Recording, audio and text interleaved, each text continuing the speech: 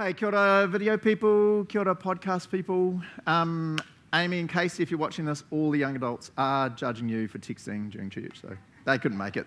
There's a few young adults who have been texting during church being stupid, and so, of course, me being mature, told them off. I did not join in the conversation, of course. Nah, that's all good. Hey, so real fast introduction. So now, this sermon is sponsored by CCNZ. Nah. So if you're visiting, I used to work here, now I don't, and so I'm working for these guys. So heaps of people have been asking me, what do you actually do? And I'm like, I really don't know, but now I'm into my third week. I've finally figured out what I'm doing. So work for CCNZ, so it stands for Christian Community Churches. So long story short, and if you want more info, come and ask me afterwards. So there's a group of churches in New Zealand that have never been called a denomination. They're called a movement called the Brethren Church. You've heard of the Brethren Church? Yeah. So heaps of churches around Aotearoa hate being called brethren because the exclusive brethrens, no disrespect, have such a bad name in New Zealand. So I used to pastor a church in Cambridge, and there's a lot of exclusive brethren in Cambridge, so we would never talk about ourselves as a brethren church because people would just be like, oh, you're the people that steal kids and do all this stuff. So for a long time there's been like, hey, we need to just change our name. It doesn't change our theology or how we do anything. And so CCNZ popped out about 8-9 years ago from the Brethren movement, if you like. So heaps of Brethren churches have connected in, and they'd still say, some of them would say, we're still brethren, amen. And some would be like, nah, we don't really care what you call us, we just love Jesus, let's go, sort of thing. And then heaps of independent churches have connected in as well. So there's a couple of hundred churches in the CCNZ network. The majority of them are, they call them Open Brethren Heritage. When I started, everyone's like, oh, OBH, but OBH. I was like, what the heck is OBH? Open Brethren Heritage. I was like, So heaps of them in that, heaps of independent churches. There's still a whole bunch of Brethren churches that have not linked in, but still love CCNZ, so we still serve them, bless them, help them, and all that kind of stuff. So what I actually do, youth and young adults, which is kind of cool because I'm allowed tattoos, so that's kind of good. And so my job is, I kind of have two parts to it, really. So one part is to just get around the country and in Zoom and Teams and all that kind of stuff and connect with all the youth pastors, workers, young adults, pastors, workers throughout the country. So like I said, there's a couple of hundred churches in the network, so I'm like contacting them with the idea of supporting them, encouraging them, helping them.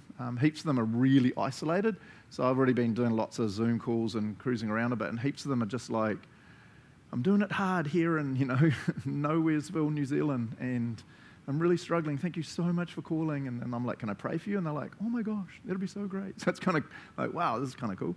And then the other part, which is the bigger part of my job, is to get them all networked together and connecting together. So they're supporting and loving and encouraging one another, right? So it's like if you pick, Christchurch, there's I think 5 or 6 or 7 CCNZ churches in Christchurch, but at the moment there's not a lot of connection between them. And so part of my role is to get them talking and encouraging. So when someone's like, we've got this issue in our young adults, they don't ring me, they ring someone else in their community and say, hey, you guys had that issue, how do you help? Or we need resources, what are you guys studying? Does that make sense, eh?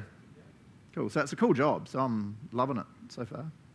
All right, I am preaching, so let me now. So that was not part of my preaching time. So if you're on the video, you could have just fast-forwarded that, but you didn't realise, so bad luck. So now I will pray, which means I will officially start my preaching time, so I'm allowed an extra 5 minutes. It's all good. Now, Graham's doing communion, which will be awesome, so I don't want to steal from his time. Let me pray for us, eh?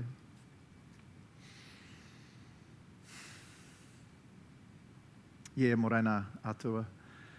Thank you always for your incredible love and care and protection, provision for us. We're always in awe of that. Yeah, Jesus, I love how you... And where are you? John chapter 10, you just make it so clear that we will hear your voice. My sheep hear my voice. My sheep know me. We really want to be people that understand the love of the Father, that hear the voice of our Lord and Saviour. So this morning we're here. We want to hear from you. We really do. We want to walk out those doors different than when we came in. We want to be closer to you, more like Jesus than when we came in. So speak really loudly to us, God. We your servants are listening. I pray this in the name of Jesus. Amen. Amen. Alrighty, so we are in this cool series Dependence on the Father, navigating through change. And so I'm going to be talking, obviously, a whole bunch about change. And I'm going to be a little bit controversial, but not a lot. We'll see how many horrible texts I get afterwards, but hopefully there'll be minimal texts. And by the way, Graham's message last week was, every time I say this, everyone's like, yes, we know. Graham's message last week was phenomenal. Seriously, if you didn't hear it, then you're a goose. And so go and listen to the podcast, go and get the video. And so as a preacher, even though I'm humble-ish, it's always really awkward when all these people come up to you after church, when you didn't preach, going, oh my gosh, Graham was amazing, he's such a great preacher, because you're just kind of like, okay, next Sunday I better bring my A game, right? So honestly, last Sunday I had so many people because we had food. Graham, that was amazing, Graham. I'm like, oh my gosh, it's Graham. And then people texting me after church, that was such a great sermon by Graham. I'm like, yes, we all know, Graham's amazing. So serious, I love Graham, he knows that. So it was a really good message, so I really encourage you to go and listen to it. So where I want to kind of go is a little bit of a quandary that I see in the Bible, which I'm hopefully going to answer when we get to the end. And this is the quandary. There's a lot of verses in the Bible that talk about God's protection and his provision and his care for us. Correct? Heaps. But there's also a lot of verses in the Bible that say you will have trouble, you will have trials, you will have suffering. And so what I want to talk about this morning is how does that work? Because if I was God, which would be awesome for all of you, and that would be terrible, I was joking. I thought there'd be a lot of laughter then, but there wasn't. If I was God, I'd be like, no. When you become a Christian, all the suffering, pain, and trial is gone. I'll just protect you from that. Someone goes to hit you with a hammer, the hammer will turn to rubber.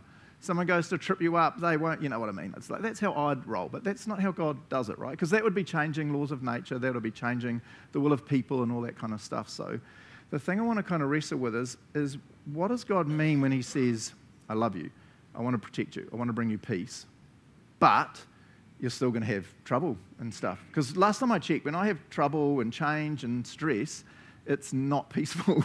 It's really stressful and scary and crazy. So that's kind of where we're going, right?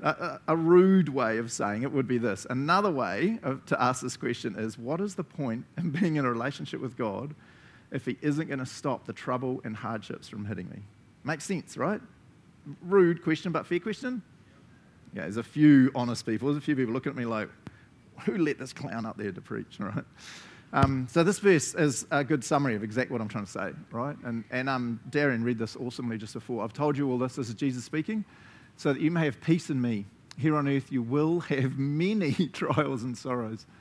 But take heart because I've overcome the world. So straight away you see this kind of quandary. It's like on one hand Jesus says you'll have peace.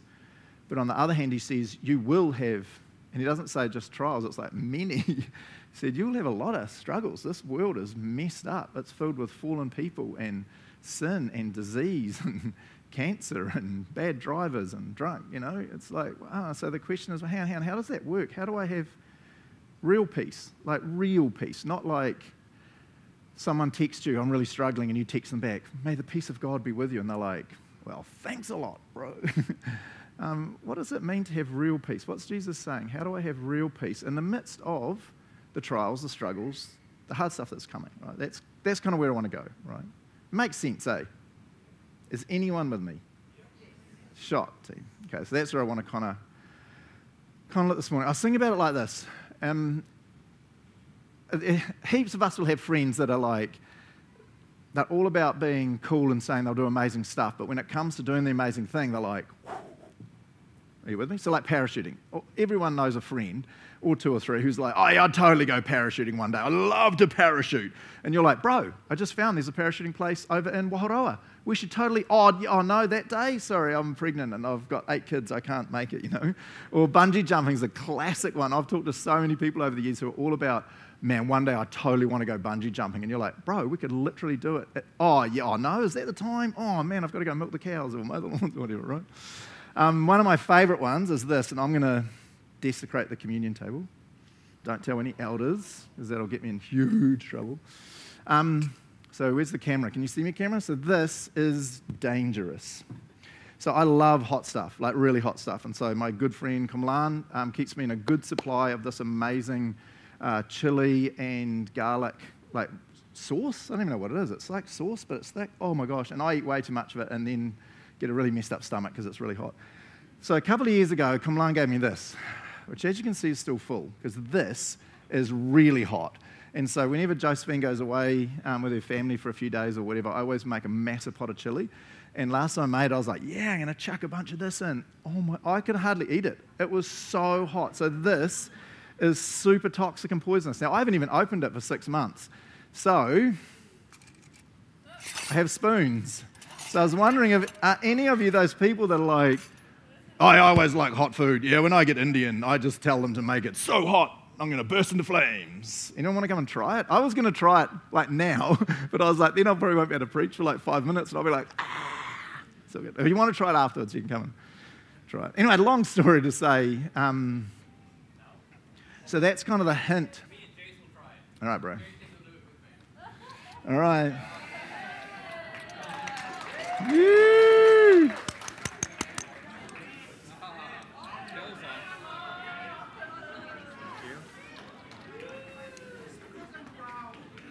Is it hot? I haven't tried it for a long time, and I thought it might have like just died.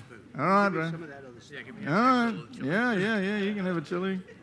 Oh, it's dripping on the sacred table. Hot?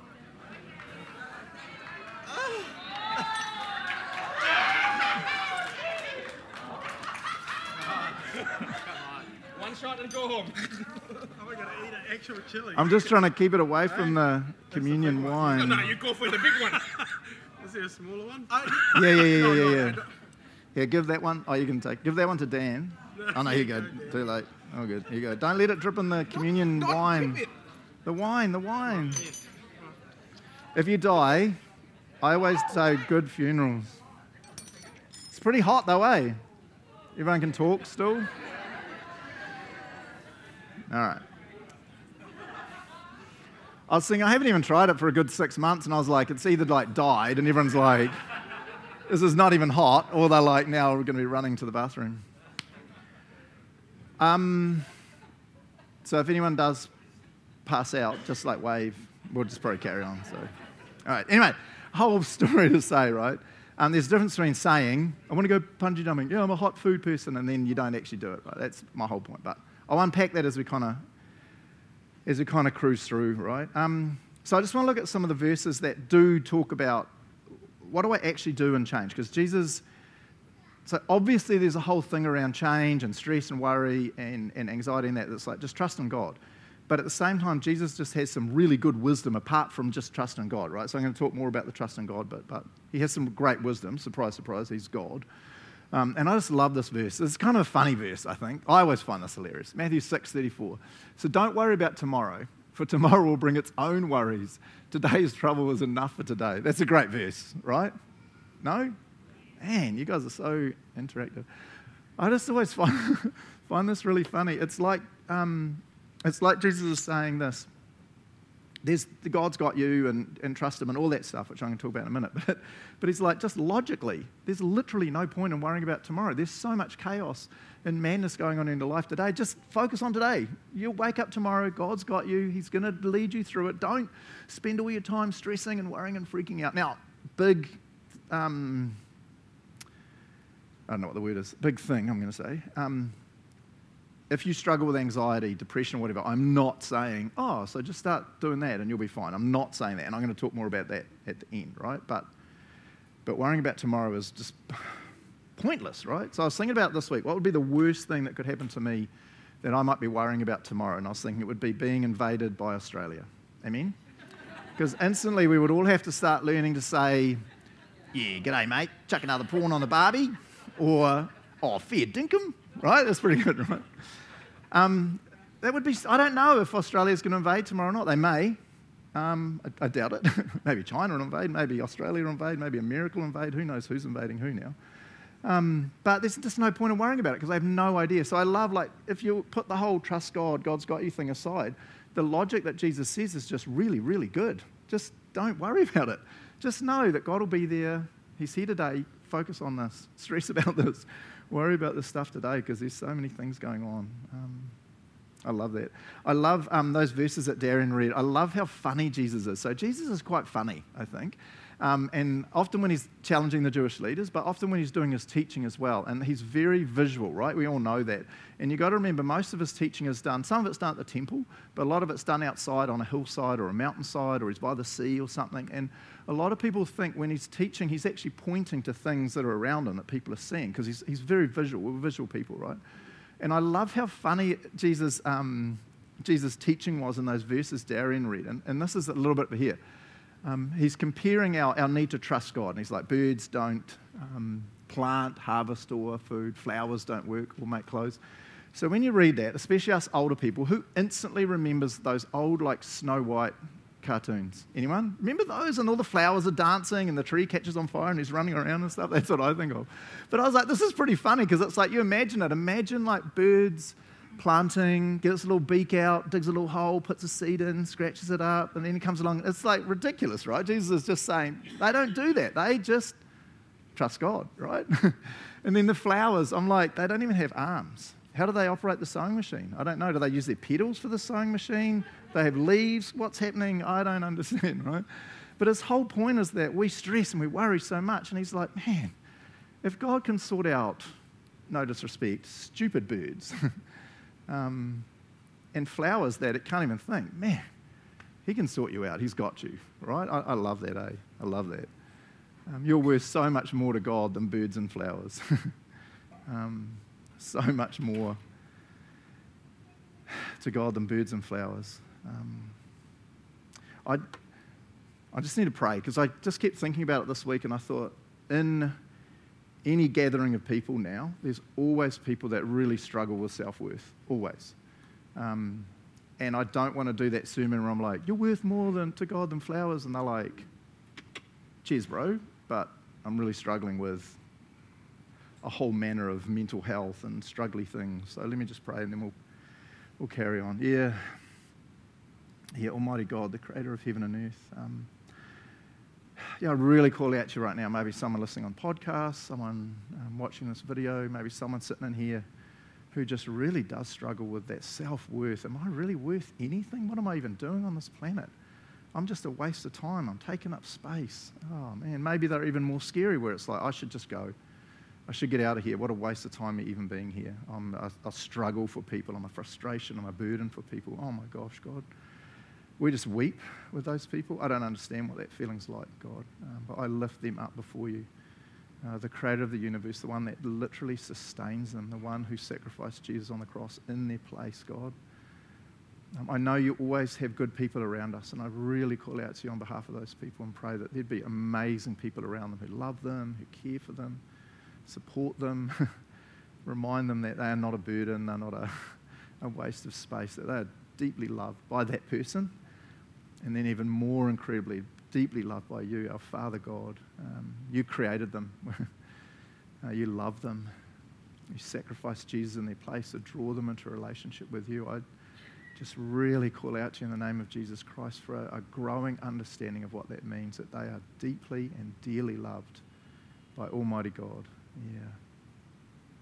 Yeah, I pray if they're in a scary place that they would have the boldness, the courage, which I know is almost impossible, to reach out to someone for help, for prayer, for encouragement. Yeah, I pray this in Jesus' name. Amen. So one of the elders, I can't remember who it was, sorry, one of the elders in our series that we came out of Christmas in, talked about the importance of looking back. They talked about the importance of when you're in a time of change, in a season of struggle, in a season of hardship, it's really good to look back at all the cool times that God's looked after you, that God's blessed you, that God's cared for you, right? So Jose and I, with me changing job, my salary went down. What kind of idiot takes a new job where your salary goes down? Really? What is this about? So my wage went down, not a huge amount, but enough to make us go, whoa. And so we have to kind of redo budgets and figure out all that kind of stuff. But one thing we've made a habit of, we've been married for a long time. Next week, it'll be 33 years. We're old, man. So old. Come on, Jose. The claps are all for Jose for hanging out with me for 33 years. That's like next level Jesus stuff. And we've made a habit forever, basically, of our married life of remembering real key moments in our life where God really, really came through for us, where things were just really scary. And God just was like, ta-da, and we're like, what the, how did that, whoa, that's God. Whether it's financial or goodness knows what. We literally bought a house in Cambridge while living in America as students, earning negative money, right? Because we were having to pay fees, so we were going backwards on money, and the bank loaned us money to buy a house. Who does that? And we come back to New Zealand, we've got this amazing house in Cambridge. Things like that. So we remember these things. I want to read these cool verses from Joshua. So if you've got your Bible, jump over to Joshua. I've talked about this a bunch before, but I love these verses. So if you've read much of the Old Testament, you know that in the Old Testament, they are constantly building altars and memorials and things to remind them of the goodness of God or the power of God. And so you get these really crazy verses in, where are we going? Joshua 4, 4 to 9. I'll read this. I'm reading from the New Living Translation. So this is when they're about to cross the Jordan Sea. So a bit of context, sorry. So they should have come in 40 years ago, and they were gooses, long story, and so they've been in the wilderness for 40 years, and now finally they're about to head into the Promised Land, and they're going to cross the Jordan River, and God wants to do a miracle in Joshua, very similar to what he did through Moses, so that the people will move their allegiance from Moses to Joshua. You with me, eh? Because when they came out of Egypt, remember, he parted the Red Sea, and Moses led them through, and they're all like, Moses, Moses. Everyone's getting tattoos of Moses is the man on their arms. And now they're moving into the Promised Land. It's a new season for the nation of Israel. So God wants to do a miracle equal to what he did then, so that the people now are like getting Moses crossed out on their tattooed arms and putting Joshua as the man. I don't know. All right. Verse 4. So Joshua called the 12 men he had chosen, one from each of the tribes of Israel. He told them, this is such a funny line, go into the middle of the Jordan. You're like, wait, what? It's a massive, massive river. It's ginormous. But he's about to part it. So if you didn't get that, but you'd be like, what is happening? In front of the ark of the Lord your God, each of you must pick up one stone and carry it out on your shoulder. So they're massive rocks, right? 12 stones in all, one for each of the 12 tribes of Israel. And this is the cool bit. We'll use these stones to build a memorial. In the future, your children will ask you, what do these stones mean? Which always cracks me up, because you can imagine it, right? The mum or the dad's out strolling along with their kid. Maybe they got a donkey, maybe not. And the kid's like, what's with the stones? And then it's like, oh my gosh. Let me tell you about the time we walked through on dry. It's like, oh, it's so cool. What do these stones mean? Then you can tell them. They remind us that the Jordan River stopped flowing when the Ark of the Lord's covenant went across. These stones will stand as a memorial among the people of Israel forever.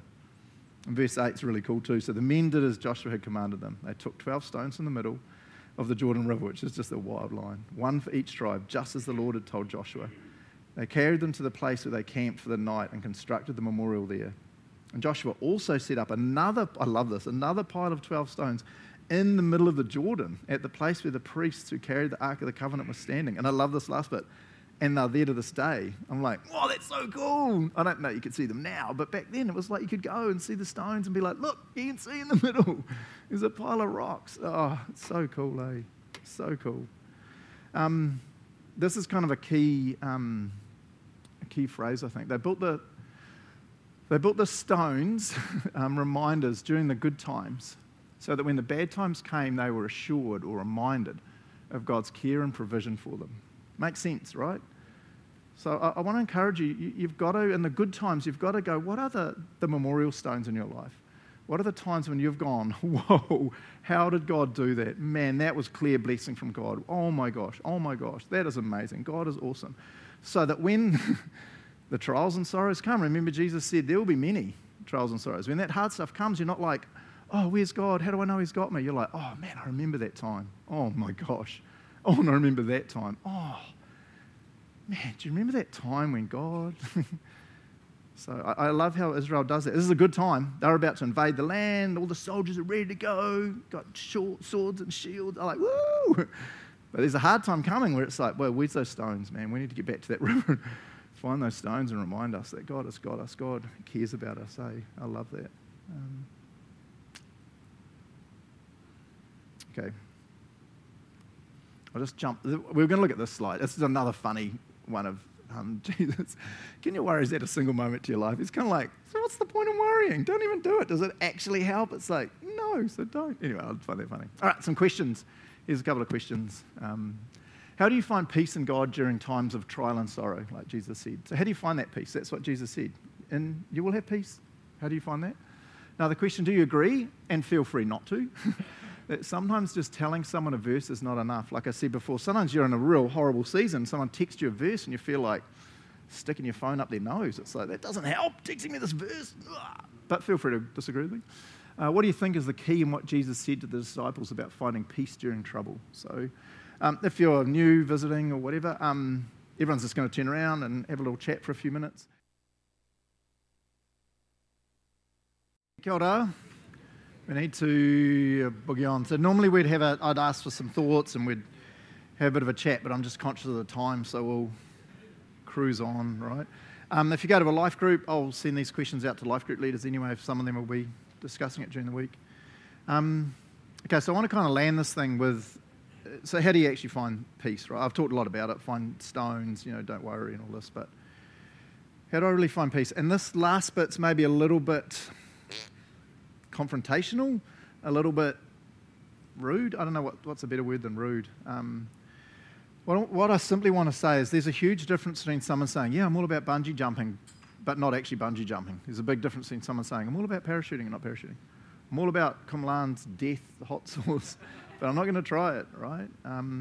And so what I want to say is the way you find peace is by really trusting God. And I think there's a lot of Christians now, obviously none in this church or on podcast or video. There's a lot of Christians now that really don't trust God. They say they do, yeah, I trust God, like the bungee person that never bungee jumps. But they really don't trust God, right? You look at their life and you don't see a life lived in relationship with God, humbly before God. You don't see a life that's in the Word, that's making church a priority, that's, I'm in a life group because I need that Christian community. Man, I make sure I listen to worship music or I'm in nature or whatever.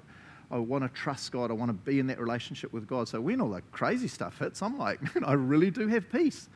I really do, because God's got me. It's not like, everything's hitting the fan. Where's God? Help me. Someone text me a verse. It's like, no, I've lived a lifestyle of intentionality, of journeying with God, right? I really do trust God, right?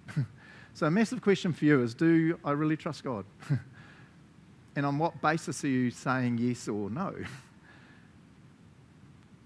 I know, like I said, this is a bit of a confrontational bit.